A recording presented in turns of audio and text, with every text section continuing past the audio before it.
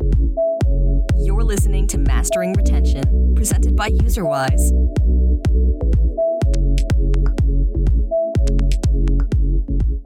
Hi, everyone. Welcome to the Mastering Retention podcast. Today, we are super excited to have Hadrien Semrud on with us. Hopefully, I got your name right, Hadrien. If you'd like, I'd love to hear a little bit about your background and how you got into the gaming industry. So hi, everyone. So yes, I'm Hadrien. Thanks, Tom, for inviting me on the podcast. Great opportunity. Thank you. Me, big gamer since like forever. Always wanted to work on games. Actually, I started doing games when I was a little kid, like 8 or 7. I was working on RPG Maker at the time. I don't know if you guys know this engine. So making quick games, and then at some point I studied game design.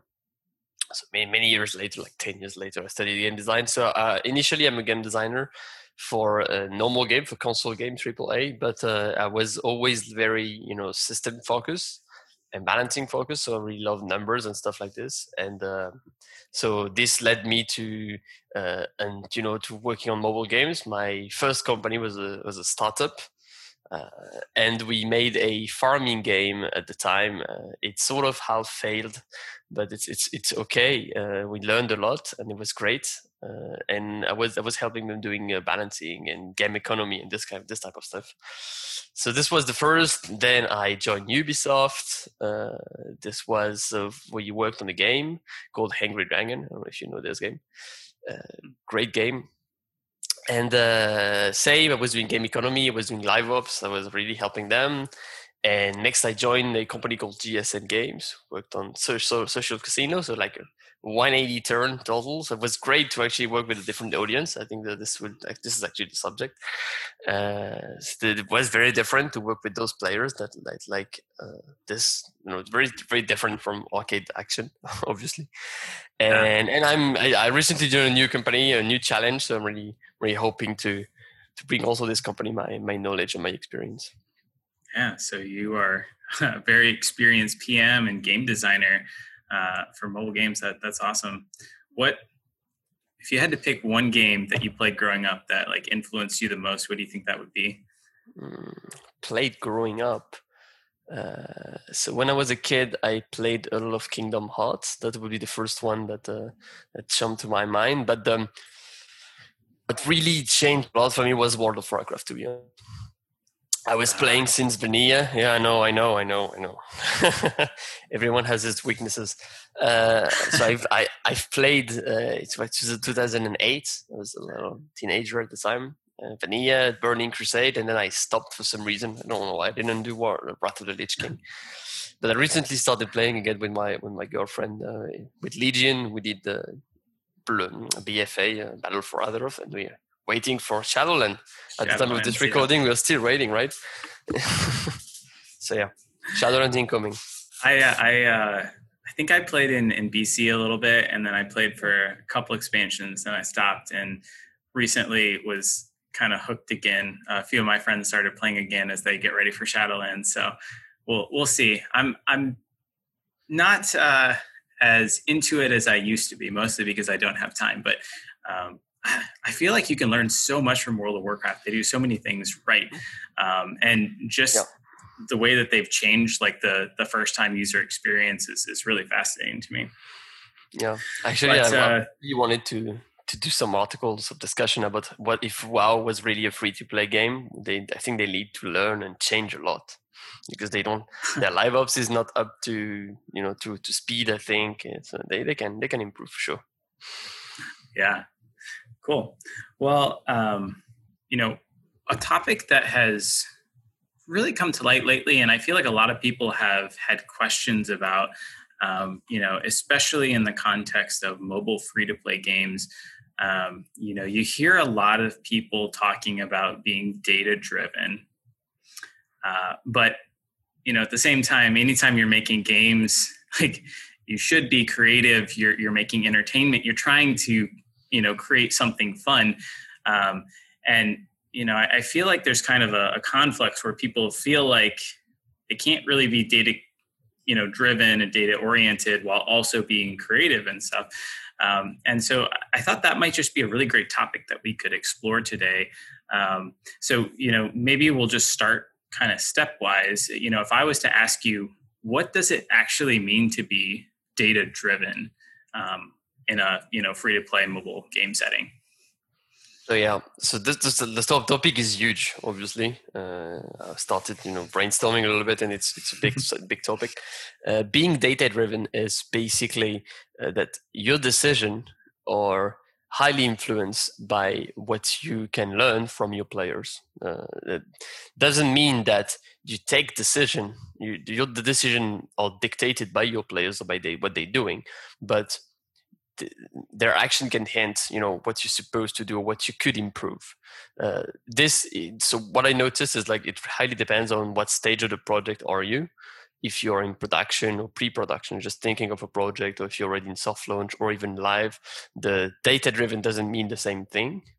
This is for me. It's the first stuff that I noticed. When you're in pre-production, you don't have really hard data, so you're more looking in the market and you're looking into other games, other genre, or you can maybe ask questions to your players. I personally called some of my players directly to ask them questions. Good old days in the startup. That was okay because I learned a lot back then, and this was that data-driven decision because even if the data was small, it was still a good indication of what we could be doing. And when you're live already, you have data analysts that will give you issues. Most of the time it's issues, like something doesn't go right or you need to improve something. And this is where you need to, you will start to make decision and to take actions based on this. We need to improve retention. We need to improve the tutorial. We can improve our tutorial so we can get a higher D1 retention or something like this, or D7 or whatever. Do you have an example? Yeah. Do you have an example of an issue that was brought to you and kind of the approach that you took, and maybe ultimately what you guys ended up doing to fix that or solve that issue? Yeah. Past project, not the current one. We had an issue with the first time user experience with the tutorial, and most of the time you have a checklist of stuff that you need to check. You have is it tech related? Is it brand or UA related? Your audience doesn't like the people you're buying. Basically, they are not interested in what they're getting at the end. So there's a difference between your marketing and the actual game. And then you land in the realm of game design, which is the tutorial too long? So we had this issue with the tutorial too long, or it was in our case it was difficulty spike. The game was too hard at the beginning, and people were not getting into it. It was not smooth, the experience was not smooth at the beginning. So we fixed it. Basically, adding more HP or stuff like this. You can add extra helpers or stuff like this to smoothen the experience. And this did the trick. We improved the tutorial, so we improve all D1 because more people were reaching the stage where we can call it. The next stage was D1, basically. How did you figure out that it was too hard or too long? What did you look at to understand that? So when you have an issue, when you have an issue, it's doing free-to-play games. It's a very iterative process. That's it. No one, even Supercell, doesn't know right out of the gate. You're supposed to do that because that's the issue. So when we excluded all the tech and UA and stuff like this related issues, we sat down, we played the game, we played the tutorial, play, and then we came up with a couple of hypotheses and we A/B tested it. So you say, okay, let's do a couple of tests and we'll see where it goes. And there was one variant that was actually much better. So we said, okay, so this might be a potential solution. So we went for this, and this actually improved. So we're good. But tutorial is actually something that you keep changing and you keep iterating with the across the lifetime of the game. So. But in our case, it was we had a step that was going down in the funnel, and this fixed the issue. That's awesome. So when you talk about A/B testing, are there any tools out there that you use, in-house stuff, or anything that you'd recommend for folks that are maybe kind of new to doing that sort of testing? Most of the stuff I worked with was in-house tools. So we actually, the one we created that we didn't have, and the other one I landed in the company and we had it. I used a third party called Swerve. That this one was good. This one worked for pop-up A/B testing, showing this or this. It was more for live also authors, but it can do the trick also for tutorial.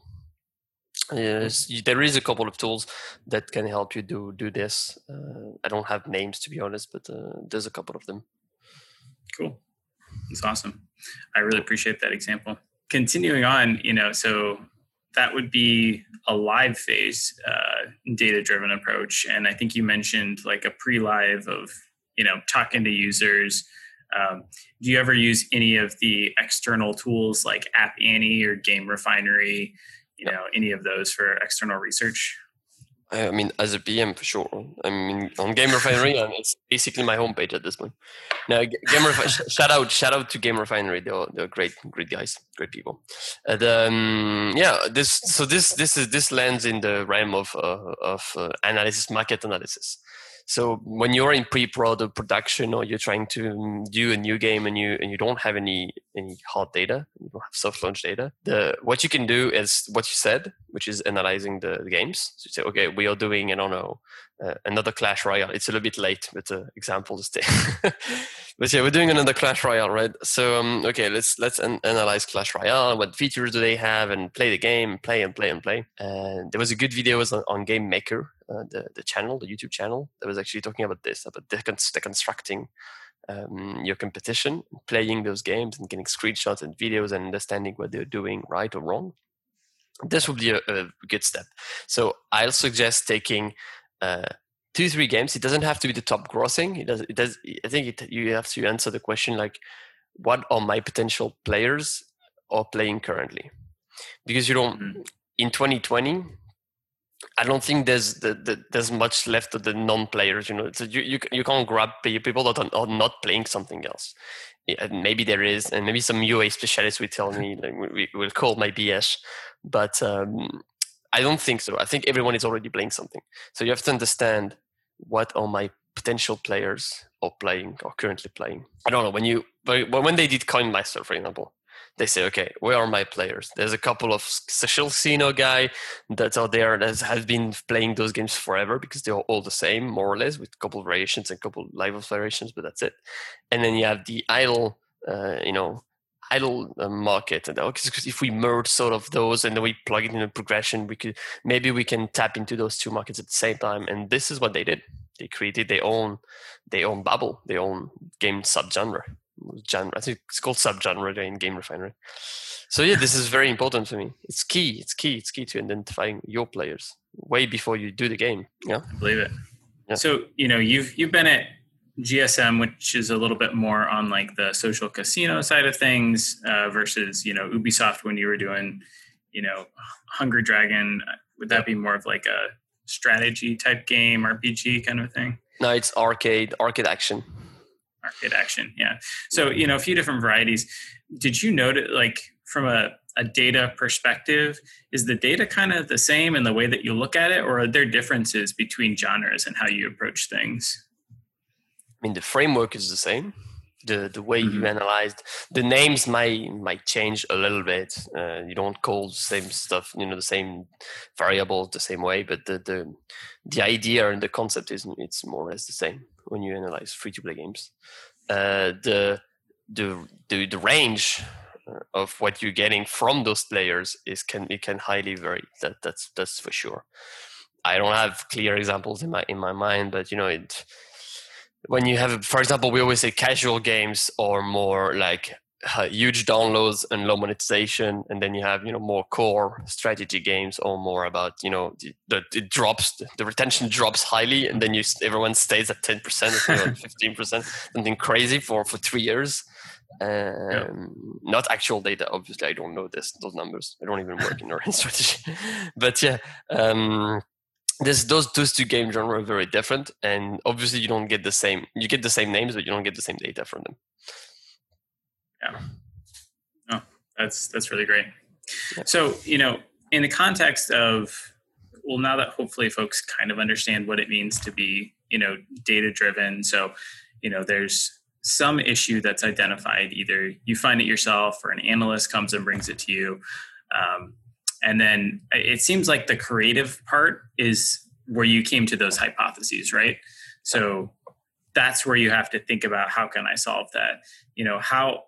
How can you actually be, creative with that? Like, are a lot of ideas maybe just thrown out because, they wouldn't work within that context? Or most of the time we have an issue like, retention is too low, or D1 is too low, or whatever, or the story doesn't work. And the creative part is really finding solutions. So I think there's two types of solutions. First one will be to do an iterative process like Zynga does, which is, you take all the best games and say, okay, they are doing it like this, so we should do something like this, and we should start at least by doing something less risky, and we iterate based on this. So that would be the iterative approach, like a little bit like, Red Ocean, a little bit style. And then you have the other style, which is like Supercell. It's like, oh, everyone is doing it like this, but they're all wrong. We should do it this way. And then you can be ultra creative. But the beginning, the starting point is the same. You have an issue. It's like, okay, yeah, the engagement is too low. We need to find a solution for this. Okay, maybe you will say, okay, yeah, but the competition does this. Maybe you should add, those features, and maybe daily missions or quests or guilds. Everyone is adding guilds, so let's go with guilds. This will improve for sure something, And then you have the other approaches. Yeah, but the people, the audience, even if they want this, they might be a more creative way to solve the issues, and we can do something that would be a merge of this and this and this, and this will work because this will plug very well into our progression. So actually, I think designers in free-to-plays have actually more freedom than in AAA or console, because it's so crazy how fast you can get features and stuff out there that you will get instant results. When you work on a Star Wars, a single player experience, you don't have the luxury of saying, yeah, we're going to try a new progression system. You don't have the same margin of freedom. It's not the same. You can do something a little bit creative, but not that much, in my opinion, obviously. Definitely. So when you do those types of tests and things, like, do you use any tools that allow you to just like change the first time user experience for like some of the people, but not for others, just kind of over the air? Or, does that require like a monthly update, to the client, or does that kind of depend a little bit on how big the change is? I've seen both. I've done both options. Definitely there's a trend on doing it with the server side, that's for sure. If you can avoid doing updates to change stuff, it's much better, always, all the time. So if you have the infrastructure to be able to do it, you should always aim at doing it like this. So you push a version. Maybe you can also push a version, and then the rest is done server side. If you don't, if the feature is not there, you have to implement it somewhere. That's for sure. Yeah. But at some point, there's a lot of stuff that you can change on the fly, and you can make people download new assets and download new stuff like this. This will be in my opinion, the best approach to be completely transparent. It's awesome. Yeah, but this requires the infrastructure. Not everyone has it, so yeah. Might be interested in investing in this if you build a gaming startup. Yeah.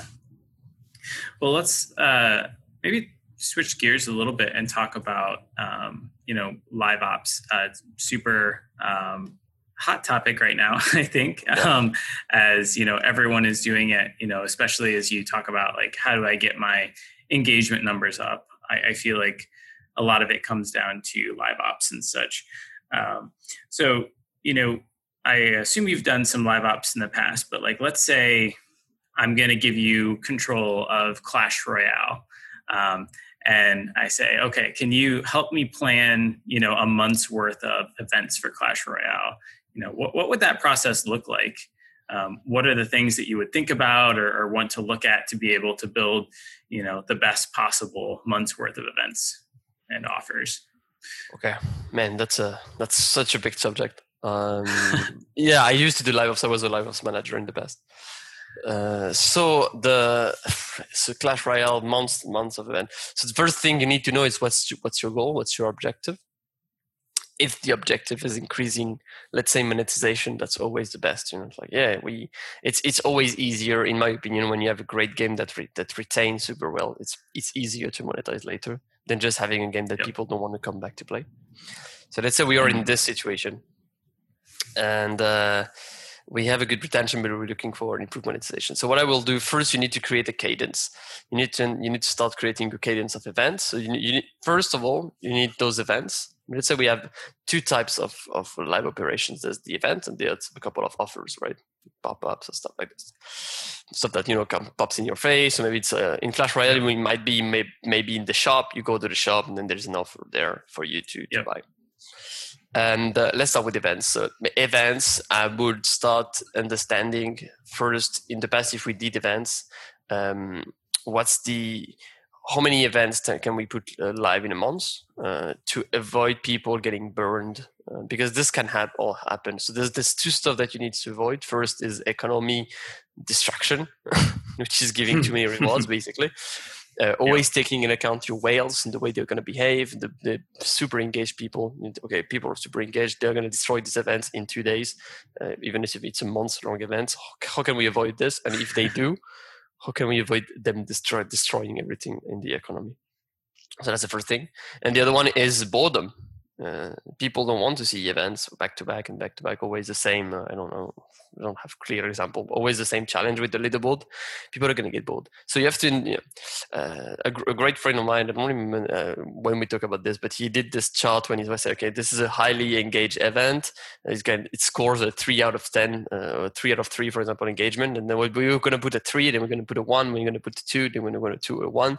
So he created this like user experience flow of what we think is going to happen with those events. So he said we have a super engaging event that you have to be focused on it, and then we put something like you can do more or less AFK, for example, something when you collect items in the gameplay, and this fills a bar some way, and you get rewards along the way. This is sort of AFK events. You don't have to do something specific. Just play the game and you will get your rewards. So this is a low engagement event. So let's put one of those, and then we put one competition. So this is super. You need to really be focused on playing it. So I will start defining this, my cadence. And then based on this, I will try to plug monetization opportunities if there is. So if an event is asking you in Clash Royale, for example, to let's say, that will be hardcore and they will never do something like this, but this is good for the example. Let's say an event that asks you to open chests, like open 10 chests and get an extra one. That's half pay to win. That's why they will never do it, but let's imagine, theoretically. Yep. So this event, I will say, okay, so maybe I will plug an offer that gives you 5 chests already, so that it already counts towards your event, and you're sort of already, you're ahead of the curve. So that's a good one. So I will start, plugging some offers here and there. Also, the other offers, I'll try to segment them, meaning that I will try to say, okay, maybe the payers are not really interested in the same offers as non-payers that just started the game. So we'll try to also cut somewhere, and that will already give you a pretty good month. So you have your events, you have your offers that go along them, and then you will try also to plug some communications on Facebook, social media, and stuff like this to go even beyond to auto element the loop, basically. So yeah, I think I will start something like this. But that's like 3 minutes explaining a 2-month process. But yeah. So, when you're thinking about designing those events themselves and or the offers themselves, I feel like something that has really resided with me lately is when you're a game designer, it's really important to design for your audience, not just what you're looking for. And kind of what I mean by that is, anytime you have a game that has any amount of scale in it, even when I'm playing with like 3 or 4 other friends, I feel like people get different things out of the same game experience. So, if we're talking about Clash Royale, like some people might really just want to collect and level up all the different cards. Others might, be trying to climb the leaderboards.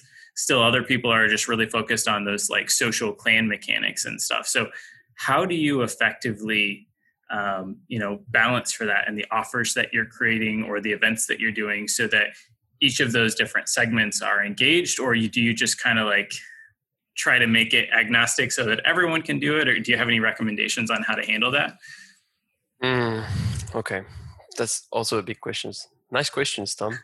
No, that's a big one. So you should always try to. So first, identify which segments, which persona, sort of, because it's sort of a persona.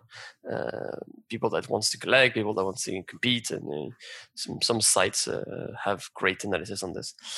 And identify which one is the leading one, because that's important. Because where is the money basically? Where are the whales? You don't want to piss them off, obviously, for obvious reasons. And first, you should try to design a little bit for them what they might be interested in. Doesn't mean what they are gonna like, but what they are gonna might be interested in. So I will start with this, so to avoid destroying this, and then I will design side options in the event. There's a great example in a game called Summoner's War, which is a battle or RPG team collecting game. So in this one, the events, they always have an option for the people that are all interested in collection to progress in the event just by summoning monsters. And this is also, so this is a very good feature because it's a double feature. It helps the people that don't want to really play the game and don't have time, and it's also a paying options to complete the event faster. So you always if you can try to open those side doors for people that are not the core audience for them to be able to participate in the event or to also engage. Also, it's great if you can try to change the way people behave to make more people enter the leading persona, so that you have more cash basically, so you can monetize them a little bit better if this is what your game is good at basically. I don't know, does make sense? Yeah. No, that's really great. That's definitely helps with events and stuff. Have you ever done more of like personalized offers? Like I know in particular, and I won't name the name of the game, but it was an RPG game and I downloaded it. And you start out, you're like this knight, and they give you a sword, and you're just like kind of slashing through, skeletons and stuff. And a few minutes in, like it was pretty fun. They gave me this offer for, I don't know, a couple bucks, $5, I don't know.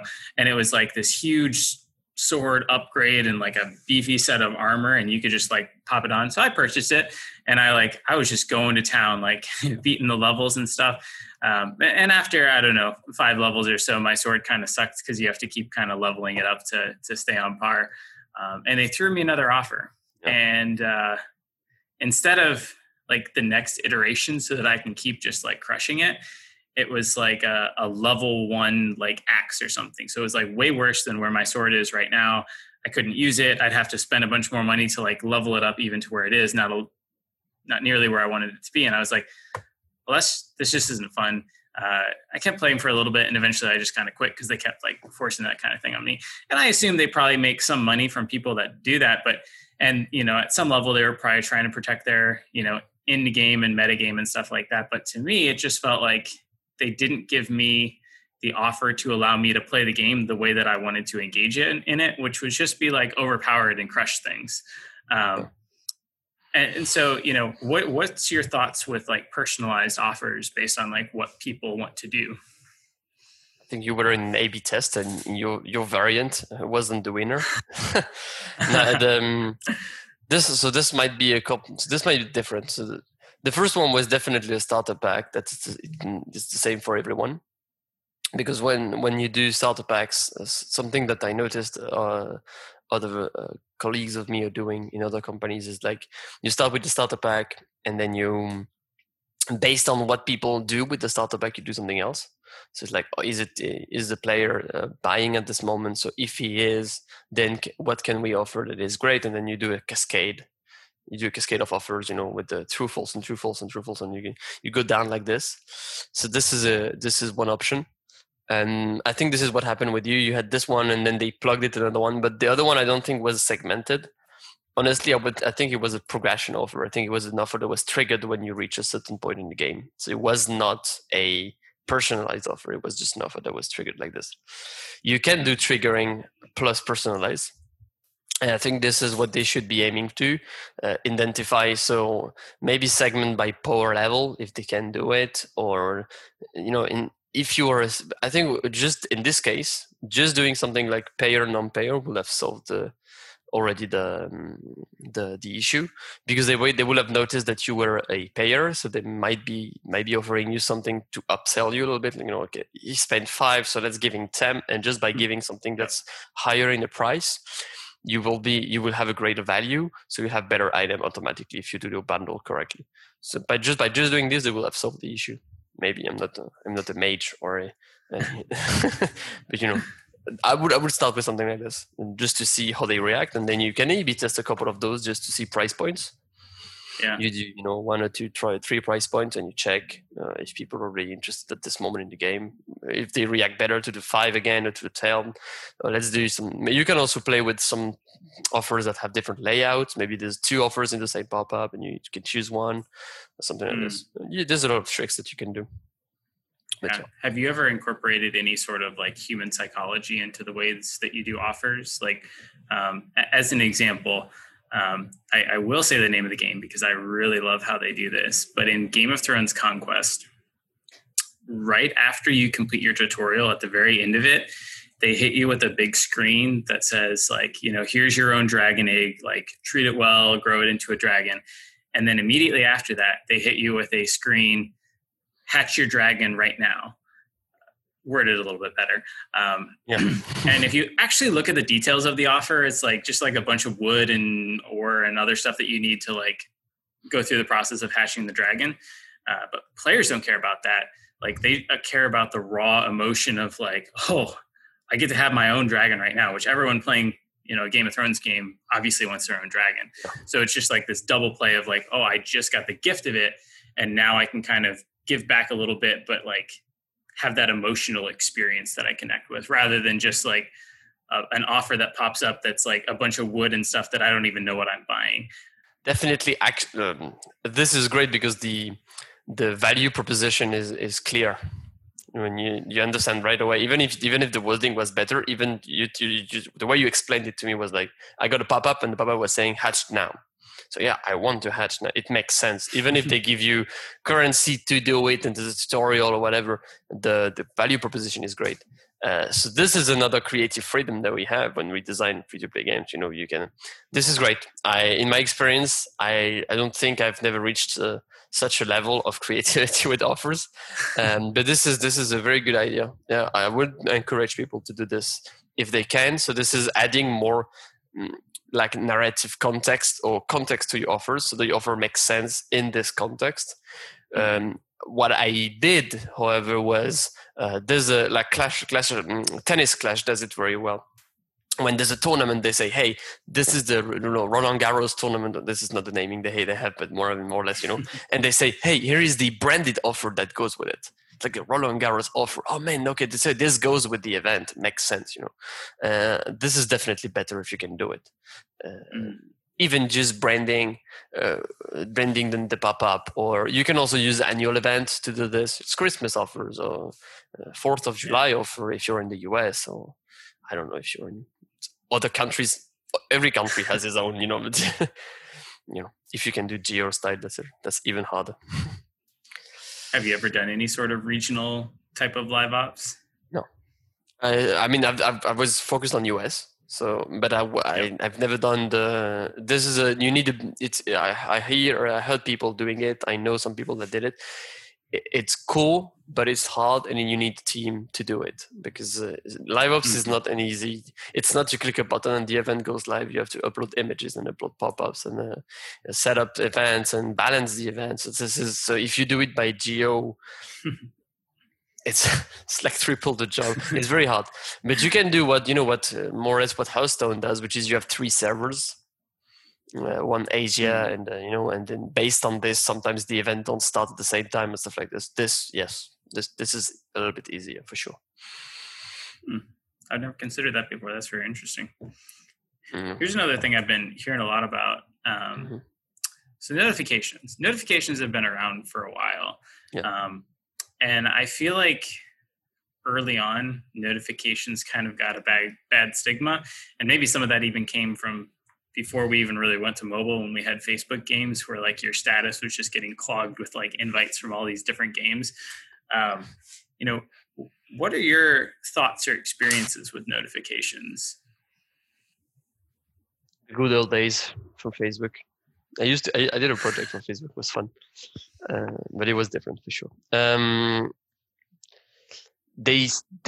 think the notifications are important, but I would not expect super high results from them. I would not expect game changing. They are good as a micro adjustment, in my opinion. I think this is great as an adjustment, but you will not get a super high uplift because you didn't have notification and now you have them. That's what I would say. And people tend to deactivate them, and the iOS and Android, they make it even easier. Sometimes in Android you just tap the game and you say don't see notification and never again. So it's a great tool, and I think if you want to do it, you have to do it right, which is identifying when you send them. How many games are sending me a notification at 3 a.m. in the morning? Please do it by player time, once and for all. And identify when you can do it. You can. Everyone is using the 8, 9 a.m. and then when people are out of work at the end, 6 or 7 p.m. This will be so. If you want to do it right. That's what I'm saying. And don't expect a huge uplift from this type of feature, because I don't think it will. I don't think it will give you this type of uplift. The click-through rates are good, but they're not huge. So I would not expect too much. But this is good to have them. At least you can grab a couple more players. I will not start with this if we have an issue with engagement. I will not start with this, for example. Interesting. So even if it's about like, we've added all these new events, how do we get all these people kind of back into it, kind of a thing? This you can do it, as a reminder. But again, it's always the same. People that are going to be engaged with your game, they're going to be paying in your game. They are playing the game every day. They don't read reminding that something is happening. People that need a reminder are the ones that are less engaged, and they monetize less. That are obviously that have the worst KPIs. That's what I think. But it's good. It's always good to have a quick reminder. But when you're someone like me that has 200 gigas of games installed, it gets difficult. Yeah, I have way too many, but it's a fun little pastime you get to play. But I still get drawn back to certain games sometimes. Yeah, I've been playing the same game for 4 years at this point. So, what's your mobile game of choice? Summoner's War is it's my nemesis. Been playing for 4 years. We have our own guild and stuff, so it's very difficult to switch. I've tried, and I love RPGs game, and I love to play RPGs, but I've tried them all. AFK, I've tried Heroes Charge and all this stuff, and even Idle Heroes and stuff. I tried to switch gears a little bit, just for fun, just to see what's up, and always came back to Summoners. I think there is something very strong about the progression. It's very hard to make someone drop when they have 2 years of progress and items and stuff accumulated. This is very strong in free-to-play games, and this is also why it's very hard this is also why it's even more expensive to buy people out of some games, because they're being engaged with those games for years. It's super hard. Yeah, I think I mentioned something about that one time on a LinkedIn post where I kind of said, UA used to be hard, where you had to prove that your game was fun. But now it's so much harder because you have to prove that your game is not only fun, but it's more fun and it's worth starting from scratch and abandoning all the existing progress and stuff that you have. So like, unless your game, either bores you finally hit that boredom point, or, they piss you off enough that you're actively looking for something, it's really hard to get those players to switch, I feel. Yeah. That's exactly it. On the theme of Summoner's War, have you learned anything that you've taken to other games? Any like tips or tricks or strategies that you've seen? The first thing I learned is the love of the gacha. And not so this could be I have in mind a series of articles about the gacha because I think everyone is getting this wrong. And loot boxes and the hate, and if you check Reddit, everyone hates it. But I used to love. I used to say, yeah, loot boxes and stuff. It's not really. And then I got addicted to Counter-Strike and to those boxes. And then Summoner's War came, and I really understood the value of the gacha as a social feature, because it's not only the experience that you get from opening boxes, or in this case, summons. It's also doing it with your friends and doing it with, there was sort of a ritual when we were summoning, because everyone was saving all the summons, and we came all together at the bar or something, and then we summoned all, and then when there was something good, everyone was getting excited. And I think this taught me that and then in the game you have the chat. In the chat you can see when someone gets something good, and it's like, oh man, he got this panda or whatever he got, and it's super great, and it's a 5-star, and it's a good unit. And I learned the power of the gacha not only as a monetization feature, but because this comes later, just as a user experience. And I think this is what people don't get right when they do gachas, and they assume that the gacha works just because it's like this and it's random. Yeah, it's good, it's ultra scalable, and it's going to scale and stuff. Don't forget about the user experience, because this is what makes your gacha great. And this is what Summoners War taught me. Even if their animation is crappy and stuff, everything that goes around, there's videos of influencers on YouTube opening scrolls, opening summons, and it's great when you check and they're getting excited. And in the chat, when you get something, people are excited. And when you see something good on the opponent team, and you're like, oh man, this is great because I know how hard it is. And this whole package here, we're not even talking about the balancing and monetization yet, but this is super important. And yeah, I would suggest for people doing gacha games to just watch a lot of gacha videos on YouTube. Check how they do it. Like, is it like a small stuff that you touch? Do you touch the screen? Is it a 2-phase stuff, a 1-phase stuff? Can you pre-tease a little bit what you're gonna get? You should. And is it like in Hearthstone when you see the glow and you're getting excited? Oh man, this is a great card. I'm gonna get it. And yeah, I would suggest doing it. I'm really passionate about this. Someone also told me a great deal about this, about the gacha and what not to do and how to do it. That's really, really great. I think the last thing we might talk a little bit about, what tools, systems, or teams do you think is super important to have in place to be able to, one, be data driven, and two, especially with planning of live ops and stuff, like what all do you need to be able to, run a game effectively? Like if I had to build a startup now, what would I start with? Yeah, what's the minimum threshold that you would need to be able to, plan that, set of events and push them out at a regular cadence, etc. And analyze and learn, obviously. I think one of the first mistake is assuming your design team will be able to manage the stuff. I think you need someone in charge of the live ops, of the calendar, what's happening and stuff. This might be pretty standard for the company, but I know other companies that don't do it, and it tends to get crazy because this is a full-time job. This is not something that you do on the side sometimes, and you're like, yeah, by the way, we did this event and it went great. No, I think you need someone in charge of this. That will be the first step. And also, designer for live ops and designer for features is a totally different job. So the same person can do the planning and the setup, but you will get burned down because there's a huge amount of work in there. So I would suggest having someone in charge of planning, calendar, and maybe setup at the same time. And if I will start with the third party if I can't do my own in-house infrastructure. So third party with all push notification and pop-ups and stuff like this. And you need a data analyst all the time. Same, don't expect your designers to know SQL and Python. Some might, Some others, most of them won't. So I would suggest the trio, which is a manager, or some sort of planner, then a data analyst that is really focused on this, and then a game designers that is really system focused. I think it's very important in free-to-play games to be super system focused.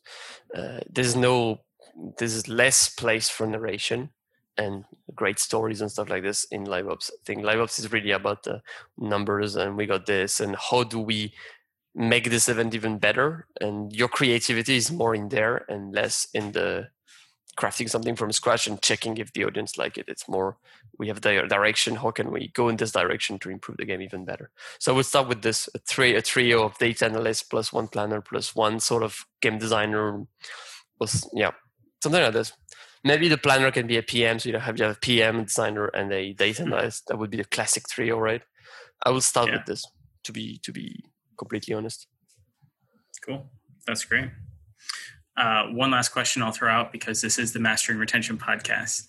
What's one tip or trick you can share that folks might be able to use to boost their retention? Make the game great.